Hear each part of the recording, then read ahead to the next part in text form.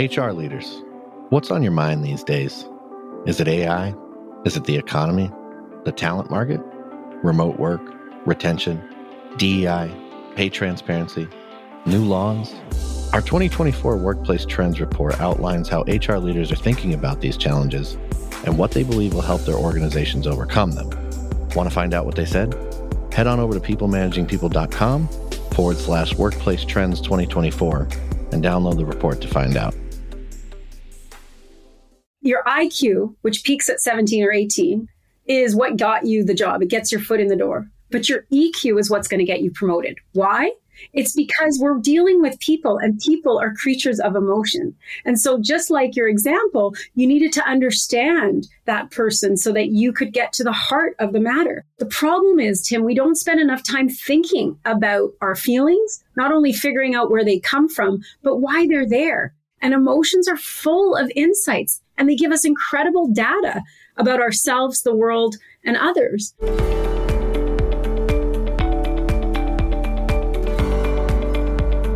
Welcome to the People Managing People podcast. We're on a mission to build a better world of work to help you create happy, healthy, and productive workplaces.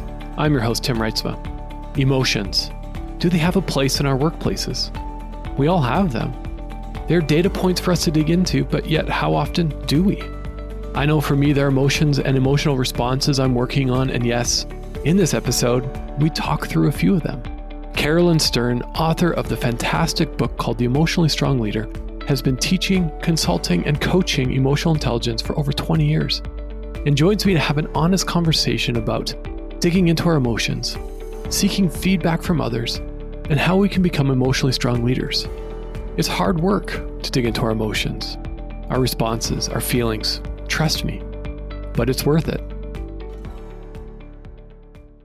Welcome to the People Managing People podcast, Carolyn. It's so good to have you here. When we were reached out to have you on the podcast to talk about your new book, The Emotionally Strong Leader, I knew that we were going to have a great connection and a great conversation, because this is just a topic that personally is top of mind for me more often than not. So thanks for joining us. Well, thanks for having me, Tim. Really appreciate it. Yeah. And before we get into it, why don't you tell us a little bit about who you are? What's top of mind for you these days? So I'm the president and CEO of EI Experience, which is a leadership development and emotional intelligence training firm.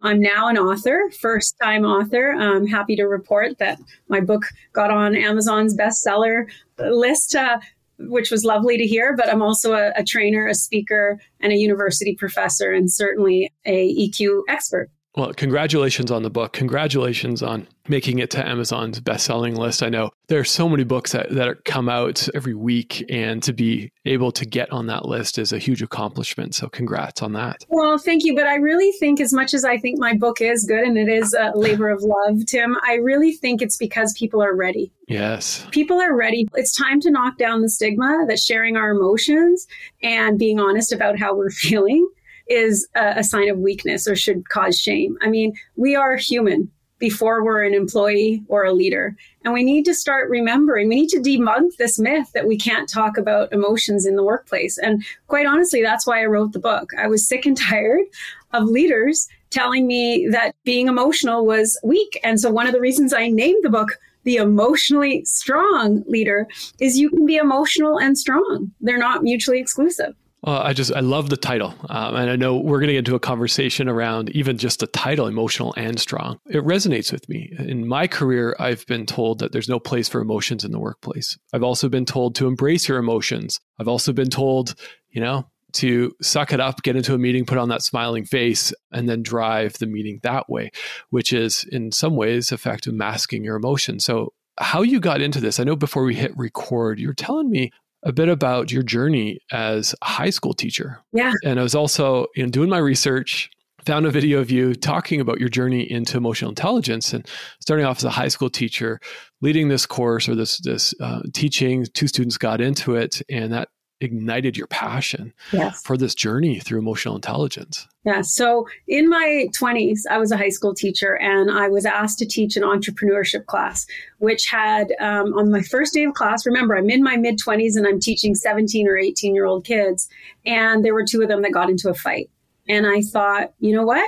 wow, how am I going to get them to not only learn from me, but even listen to me? And so what I realized in that moment is, I wonder what those kids might have, like, would anyone have given them an opportunity? So what I decided to do when we were running this school business, I made one of them the VP of operations and I made the other one the VP of human resources. And my colleagues thought I was crazy. Why would you give the most challenging students in school, like two of the most important positions? Because you have to remember, they were opening the store. Like, we had a school business, a school store. They were opening the store. They were managing all the students in the class, making sure they were on their shifts on time. They were doing the marketing. They were working with our vendors, like well beyond. They had access to my keys, which had access to my car. I mean, and opening cabinets and things. And people thought I was crazy. And I thought, you know what? I just felt for these kids that I thought, I bet their whole lives they've been overlooked. Mm-hmm. And so when I started to connect with them on an emotional level, figured out what made them tick, what really was, their really just who they were. And I connected with them and asked them more. I call them, from the book, I call it inner iceberg conversations, finding out what their stressors are, what their assumptions are, what their beliefs are, what are they feeling. When I connected with them on an emotional level, things changed. And for the one student, it was funny, as I was writing the book, I reached out to the one student. I tried to reach out to both. I could only find one on Facebook, but I reached out. And this is 20 years later. You have to remember, it's a long time since I taught them. And they said to me, the girl said to me, that I had changed her life and that I didn't realize, she told me this sad story that she had been in foster care during that time. And I had no idea of this, even though I had emotionally connected with them. She sort of persevered and she had just come back and she was really, having troubles. But because I didn't leave her, because I stayed connected, because I cared about her, great things happened. And in the end, not only did she end up being the best in class, so she went from fistfights to first in class, but she became the most improved student in the whole high school. And I'm just so proud of that, because that's when I realized, wow, if leaders started to make an emotional connection to people, what amazing things could happen. So that connection changed their lives and mine. Thanks for sharing that. I think it's a story that's worth sharing. And there's a couple things that come to mind. One is how do you make that emotional connection? I'm sure there's leaders listening to this. There's HR people leading teams for the first time and saying, okay, I'm hearing that, there's emotions. I need to be strong, which are somewhat contradictory or potentially contradictory. I'd love to get your thoughts on that. But how do we make that emotional connection? Well, when I think about this, and again, it's in the book, but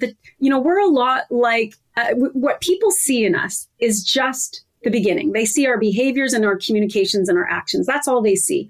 But what's underneath the surface is so much more. And when I think about this, I talk about in the book, what killed the Titanic, that unsinkable ship, was not the piece of ice above the waterline. It was that iceberg below the waterline. So I call them in the book these inner iceberg conversations. So rather than talking to people about, their decisions and their communications, find out what's going on underneath their decisions and communications. What are their assumptions? What are their beliefs? What are their fears? What are their motivators? What are their unconscious biases? What are they feeling? What are their thoughts? What are their past experiences? Nobody gets to see that in the workplace. We shove that down and we don't want to talk about it. And we don't want to open Pandora's box, because we as leaders, we think, oh, if I ask Tim these personal questions, what happens if he breaks down? Or what happens if he tells me something I don't know the answers to? Well, here's the thing. You don't have to be anyone's therapist. Mm-hmm. This is not your job. Your job is to be there to support them and listen. And when you start to stop being so scared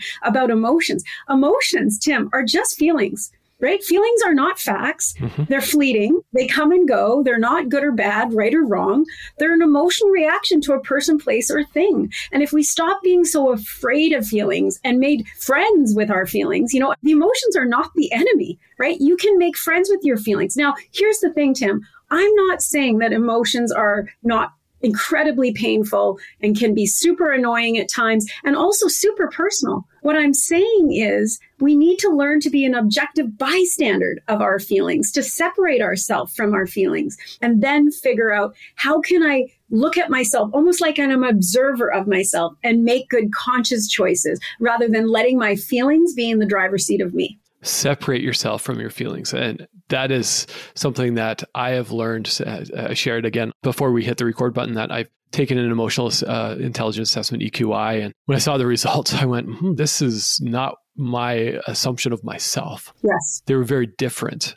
And what I've learned and had to practice over years is to separate myself from just those feelings.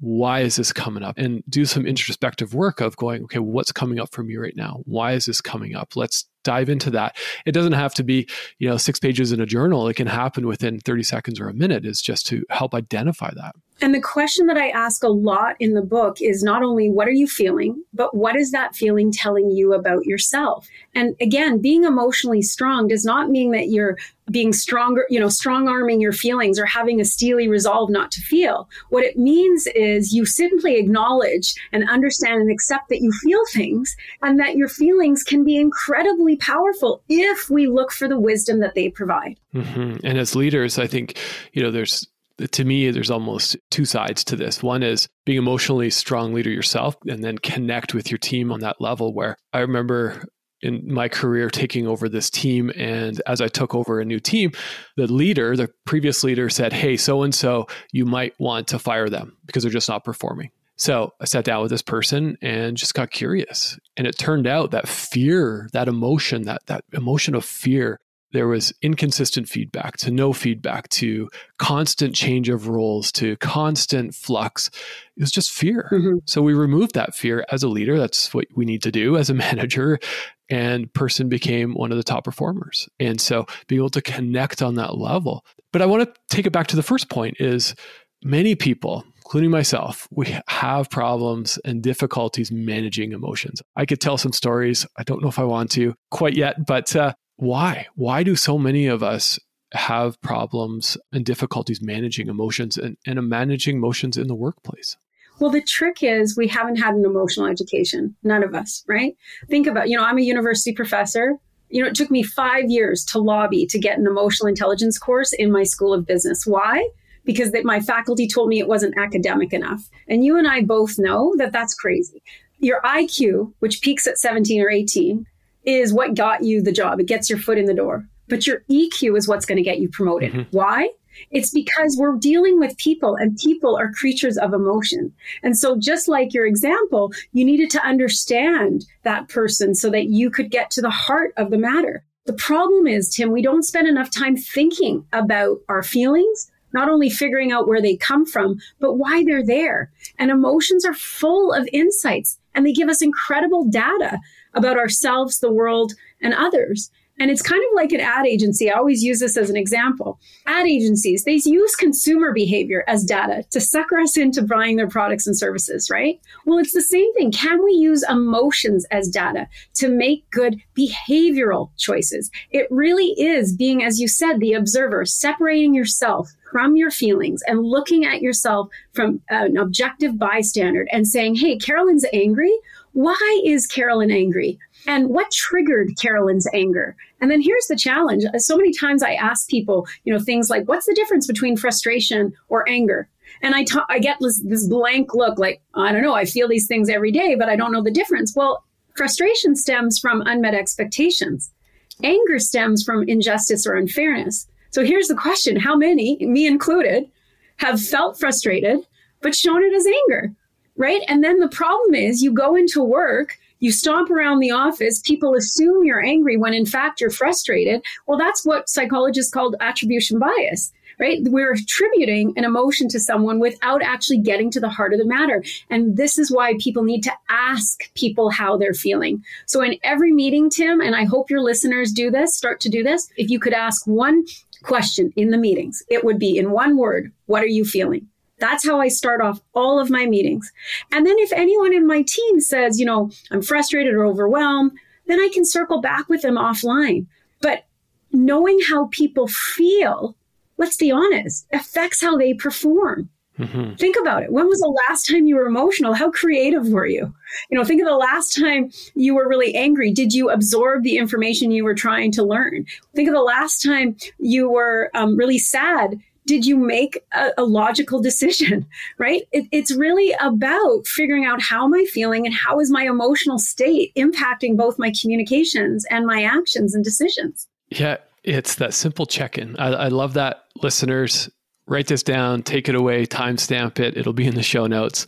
Start your meeting with what Carolyn is saying. In one word, how are you feeling? Yeah. Often you're going to get, I'm guessing you're getting a response, oh, I'm good. Right. But if we take some of those words and just make them off limits, it's simple. Like, I'm okay. Well, I'm good. Good is not a feeling.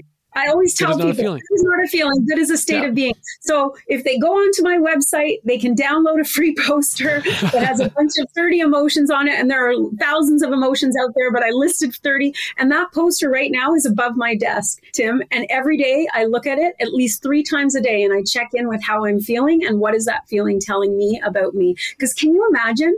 Think about for you, if you knew how you were feeling before you started a podcast, and let's say you're feeling you had a big fight with your partner and you get into the podcast, like how is that going to show up in your interview questions? Mm-hmm. It's going to affect the performance and how good of a job you do that day. So we just need to take a moment of pause and press pause between our emotion and our trigger and our response and the impact of that response. I love that. It's just, again, it's so simple, yet we don't do it because, like you said, we're not trained to do this.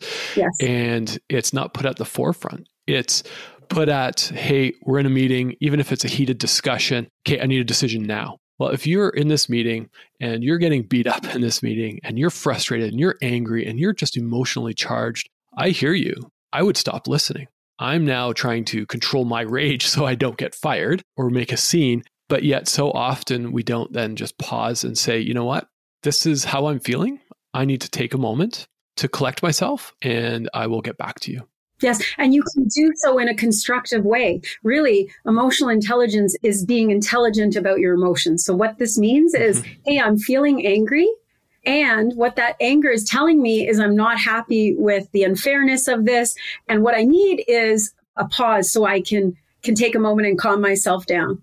Are you okay with that? Yeah. Right? Like just letting people know. And again, it goes back to those inner iceberg conversations. If we weren't so afraid to tell people what we were really thinking, and we could do so in a respectful and professional way, it's really about speaking your truth. Yeah. Simple as, hey, I've heard a lot today. I just need to take this away and digest it. And can we reconvene later on? And there's nothing wrong with that. That's right. And I think it's putting your foot down and saying, or putting your stake in the ground and saying, I'm owning this. There's a lot of emotion going on and I need to respond. I remember early on in my career, I wish I was into podcasting and we connected because I did not respond that way.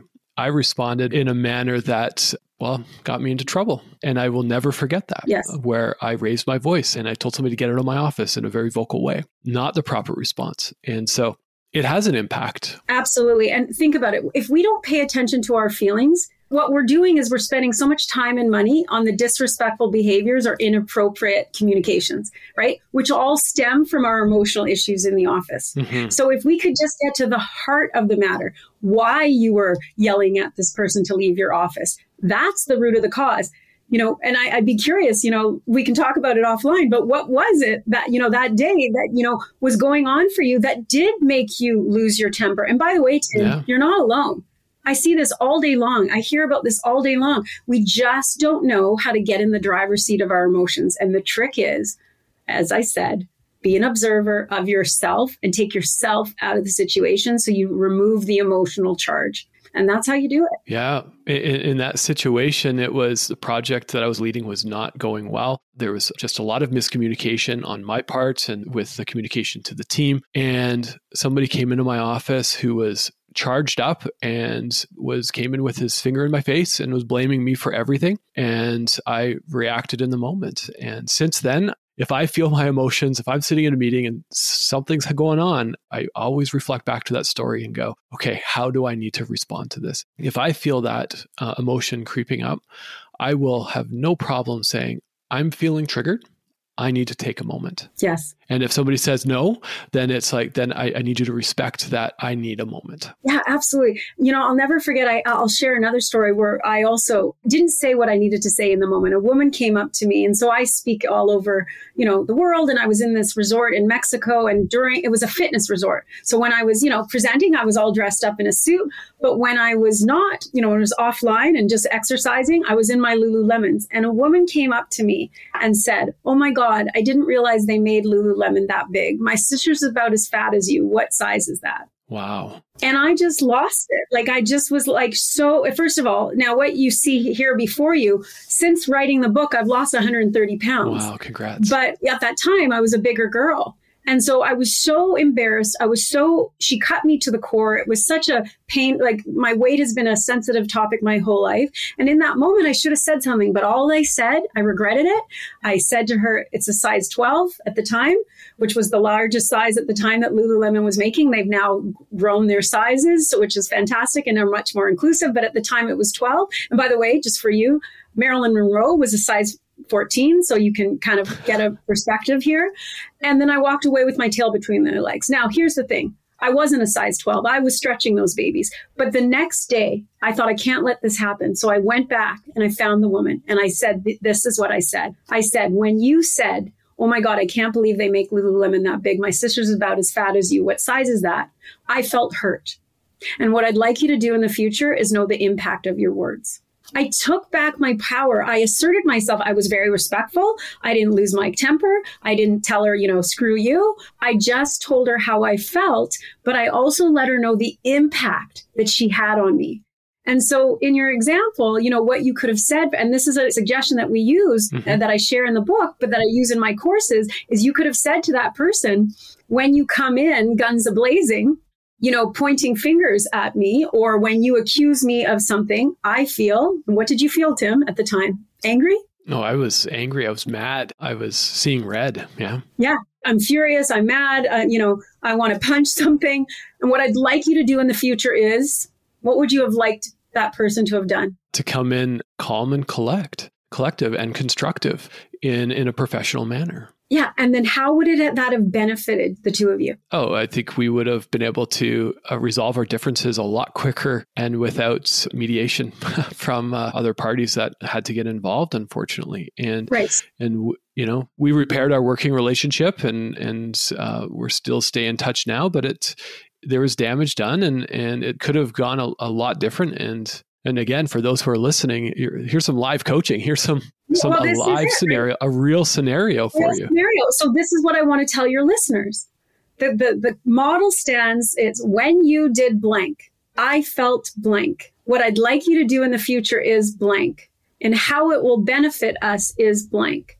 And it's really important that first part is you just state your observations. Because I could have said to the lady, when you judged me yesterday, but that's a judgment of my observation. So I needed to say, when you said, and I repeated back what I heard, I felt what I'd like you to do in the future and how it will benefit us is. That 4-step model is an adaptation of the nonviolent communication model. And that is a really great way for you to assert what you want in a relationship, let people know how you felt and the impact of their actions had on you. That's key. I love that. I love that we went down that train of thought. And thank you for sharing this model. We'll definitely be calling this out in the show notes as well and for those who are listening and are really curious to dive into this, I think it's so important. I'd like to shift the conversation just a little bit because I've heard, and as I've shared at the beginning, and I think we agree to this, is we've heard that there's no place for emotion in the workplace. But yet this whole conversation is about we need to become emotionally strong leaders. Well, what does that even mean? And then how do we grow our emotional intelligence? Well, first of all, an emotionally strong leader is someone who leads with a strong mind and a kind heart, right? And that's what's going to build connection. And really it is about, and yes, you can grow your emotional intelligence. This should be a priority for sure. Leaders need to discuss why they're feeling what they're feeling. We need to debunk that myth that feelings are not okay. And this is why I said, I think my book is so popular right now is because the world is ready. We've had so many emotions, Tim, over the last, let's say 3 years. We've been on a roller coaster ride. And you got to see our chaotic lives, behind our, since some of us were working from home. And our leaders got to see that, wow, not only am I not equipped to tend to my emotions, but I'm not equipped to handle my employees' emotions either. And so when I first started EI Experience in 2017, I had to convince people what emotional intelligence was. I had to convince them why they needed this training. Now the phones are ringing off the hook. because people know we do not have these skills. We have not trained them in schools. I've been at the university for almost 25 years. I'm trained in high school, and I'm also trained in elementary. We're not training this. Teachers give students stress. They don't teach them how to manage stress, right? They put them in teams. They don't teach them how to work within those teams. And so the key is, yes, emotional intelligence can be enhanced and grown at any moment in your life. And one study shows that it actually peaks in your 60s. But the key is to figure out, what are you struggling with? And when you took that assessment many years ago, it does give you a snapshot of your life. Well, unlike most assessments, this can change. Every year, I take myself through this book, because every year what I need to work on changes. So this year, I'm working on stress tolerance, impulse control, and independence. The year before, it was on something else, because it's how I am faring with life. So the first step to grow your emotional intelligence is to figure out, what is my emotional makeup and how is that helping or hurting me and my leadership. And the key is, in the book, I take you through this sliding scale. So let's take empathy, for instance. You can have too little empathy, which means you're not compassionate, you don't care, you don't put yourself in other people's shoes. When you have a high level of empathy, which is a healthy level of empathy, you are really aware of people's feelings, you appreciate and understand how somebody else's feels. But you can also have what I call the dark side of emotional intelligence. You can be on the dark side of empathy, where you care too much and you get enmeshed in people's stuff, and you carry their emotional burdens on your shoulders, and you don't push them to excel. You might even coddle them because you're so worried about them. So it depends on where you land. And in the book, I take them through all 15 emotional intelligent competencies and get them to take a true look in the mirror. And by the way, this is hard, Tim. Like, it's hard to take a good, honest look in the mirror and say, hey, I'm dark on this and high on this and low on this. And let me tell you, even though I've been studying this for 20 years, don't think I'm on the other side of this screen, have it all figured out. I'm a work in progress and a masterpiece at the same time. So I too work on this stuff. And every year I work these exercises in the book that I take the readers through. But the second step is, once you figure out what your emotional makeup is, you got to ask others, because how you see yourself is not how others might see you. So you need to make sure that how you think you're showing up actually is how you're showing up. And so the second step in the book is consult with others. And then once you do that, and in the book, I give them tons of questions that they can ask others. But then you've got to figure out, if I think I'm high in empathy and you think I'm low in empathy, there's a disconnect there.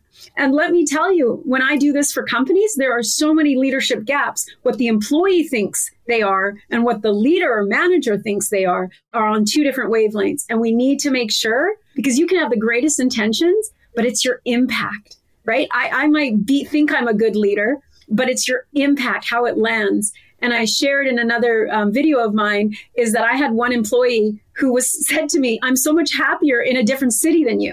And that was like an arrow to my heart, because I thought I was a great leader. I involved her in all the company decisions. I asked her a lot of questions, but to her, I was over-involved. And that taught me a valuable lesson, that I can have great intentions and think what I'm doing is going in the right direction. But she felt that she was fine on her own. She didn't need to be involved in everything. She wanted to just be left alone to do good work. And what that taught me is good intentions does not sanitize bad impact. So much packed into there. I think I just love it. And I love, this is why I would encourage anybody to pick up the book, and because there's the workbooks at the end. Yes. When you open it up, it's like, okay, this is a pretty heavy read. But when you realize that about half the book is workbook and self-reflection, but not just self-reflection, and some people might be thinking, this is scary. I agree with you. You need to go ask feedback from others. And when I was going through the book, I saw that my heart skipped a beat. It always does. Whenever I need to ask somebody for feedback, it's just something I don't enjoy doing. I know people that do enjoy doing it, asking for feedback, because it helps them either course correct or just gives them the confidence of what they're doing is good. But it's so, so important, because there's, three sides to every story. There's my side, my truth, your truth, and then the actual truth. That's right. So I love that. I love the scale where, plotting it out and going, okay, well, where do I land on this? Because how else do we know what to work on? And that's what step 3 is all about in the book, in the 6-step process. It's clarifying your focus. Once you connect with yourself and consult with others, let's clarify the focus. Now that you've heard from others and what you think of yourself, what do you want to work on? And what's the 1 or 2 things that are going to make you the best version of yourself? And I'll be honest, Tim, this was hard for me to do. And this is hard every year that I take myself through this process. The hardest person I had to ask was my partner at the time. And I was so worried what he was going to say that I actually asked him if I could record it because I was worried that I wouldn't hear it. So I still actually have it on my phone to this day, but it reminds me, and he did share some of the things that I knew were my strengths, and he did share some of the things I knew were my development opportunities, but he also pointed out some blind spots, and we all have blind spots. And so I think it's important for us to realize what those blind spots are, because really the byproduct of emotional intelligence, Tim, is happiness, right? It's being satisfied and content and enjoying your life. And I don't know about you, but I just want to be happy. That's what I'm trying to do here in this lifetime. And so it's really about just figuring out what's getting in my way of my happiness and then figuring out what's the 1 or 2 things I can do. And you said it earlier, none of this is really rocket science, but it's so hard. It's simple, but it's not easy. I agree. It seems simple, but yet it's hard. And whenever at least for me, and I won't project this on our audience or anybody else or our listeners, but for me, I love to help others and unlock their potential. Mm. But when it comes to myself, like, I'll figure it out later. Mm-hmm. I'm happy doing that. Or, recently, I could feel my emotions coming up. It's like, I'll just deal with that later. Mm. But if we just decide to deal with it later, it's going to come up again, and it might come up even worse and worse and worse. Yeah. And so again, for those people who are listening today, there's one clear way to start. But I'd love you to share, like, what is the one thing that somebody can do today to grow their emotional intelligence, really embrace their emotions? Yeah. And I'm a firm believer. Before I answer that question, I just want to say, I love that I'm a firm believer. If you don't learn the lesson, it will follow you. Right. And so again, it's figuring out what that lesson is. So the first step, and it's a simple step, is figure out where you land on all 15 different emotional intelligence skills. And then ask others. Ask others, hey, I see myself as a, really stress tolerant person. Do you see myself as a stress tolerant person? I see myself as really not assertive. Do you see myself as not assertive? And ask them these questions and then get clarity. What's the one thing that gets in your way? And for me, Tim, just on being super vulnerable on this call, my lowest skill, no matter how many times I take myself through this process, is independence. And people are always surprised, like, Carolyn, you own your own company. You're financially independent. You're not married. You're like, well, here's the thing. It's not about that I don't know how to travel by myself, because I do that a lot in my career. It's because I care too much about what people think. And why do I care too much about what people think? Because I have a very overprotective mother. And growing up as a child, she kind of hoovered over me like a typical helicopter parent. And I didn't learn how to stand on my own 2 feet. And think of emotions like your muscles. So you all have emotional muscles. Supposedly in here somewhere underneath, I have a 6-pack. Supposedly. I haven't seen it yet, but it's in there. And if I did more crunches, it would come out. But it hasn't come out. Why? Because I'm not doing the exercises. Well, it's the same thing with emotional muscles. If I work my independence muscles, I will become more independent. So what do I need to do? Here's a tip. If people are out there are like me, struggle with independence, stop asking people for validation. Stop asking reassuring questions. Be more self-directed, make your own decisions. And again, this sounds simple, but it's very difficult if you struggle with the skill. And so you have to push yourself to feel uncomfortable, right? Be comfortable with the uncomfortable. And that's the only way you're going to grow these emotional muscles. Be comfortable with the uncomfortable, which makes me uncomfortable. but I think, again, going through the book and also, familiar with the assessment, the EQI assessment, going through the 15 emotions, so important. And somebody might be listening going, okay, where do I start? You've laid out a very clear path on where to start, taking that, going through the assessments in your workbook, or, finding you online and finding your videos, you got to start. If you're finding that you're not happy, reacting to things in a way that you might not have reacted to or reacted in that way previously, there's something going on and you need to unpack that. Our emotions are a data point. And I say, I've got 2 young kids, and we've talked about this at home, is just these emotions, like, why is this coming up? What's not why, but more of an inclusive way. Like, what is coming up for you right now? You know, what's causing you to feel this way? It's a data point to get to, as you said, the root cause of something, which is we don't spend enough time in this. My background is business operations, process improvement. Got to get to the root cause of things. And we don't. Right. We just say, here's the problem, here's an answer, go. That's right. And I think the same applies to our emotional intelligence, or often how we react to things. Yes. And figuring out why they're feeling what they're feeling, right? And going deeper into that root cause analysis, for sure. Absolutely. I think that's fantastic. And start your kids early. Yes. Right? As early as possible. These young people need to learn, and we need to start developing an emotional education, because this is the reason I wrote the book. I just saw it. I've seen it for the last 25 years. I see students not speaking up and taking the lion's share of their work. I see, students getting enmeshed in people's problems. I see people texting impulsively and sending out a snotty text.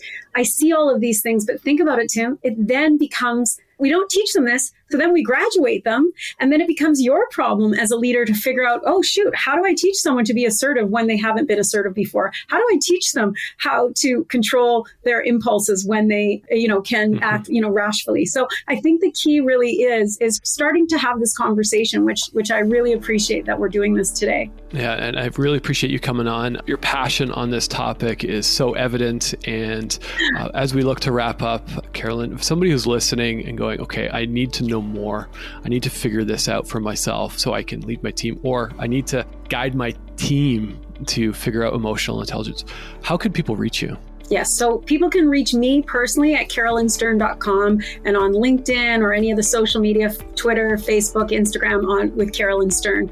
But if you're interested in corporate training or workshops, you can reach us at eiexperience.com. And again, with all our social media handles are just EI Experience, so they can reach us there. Perfect. And we'll include that in the show notes. So if you're driving or walking and miss that, we'll definitely include that. We'll also include a link to the book, because it has made my top book read list for this year. And so because it's such a topic that we need to embrace, and not just from a theoretical perspective, but it will change our workplaces. It will change our lives when we lean into our emotional intelligence. So absolutely. And I think the world is ready, right? I think the world is ready for this kind of book, and we need to start being emotionally strong leaders, because people are emotional creatures, and we need to start learning how to tend to and understand how people feel, not only ourselves as leaders. And by the way, the reason I called it the Inside Out Journey to Transformational Leadership was, before we can lead anyone else, we got to lead ourselves. So this book is all about figuring out,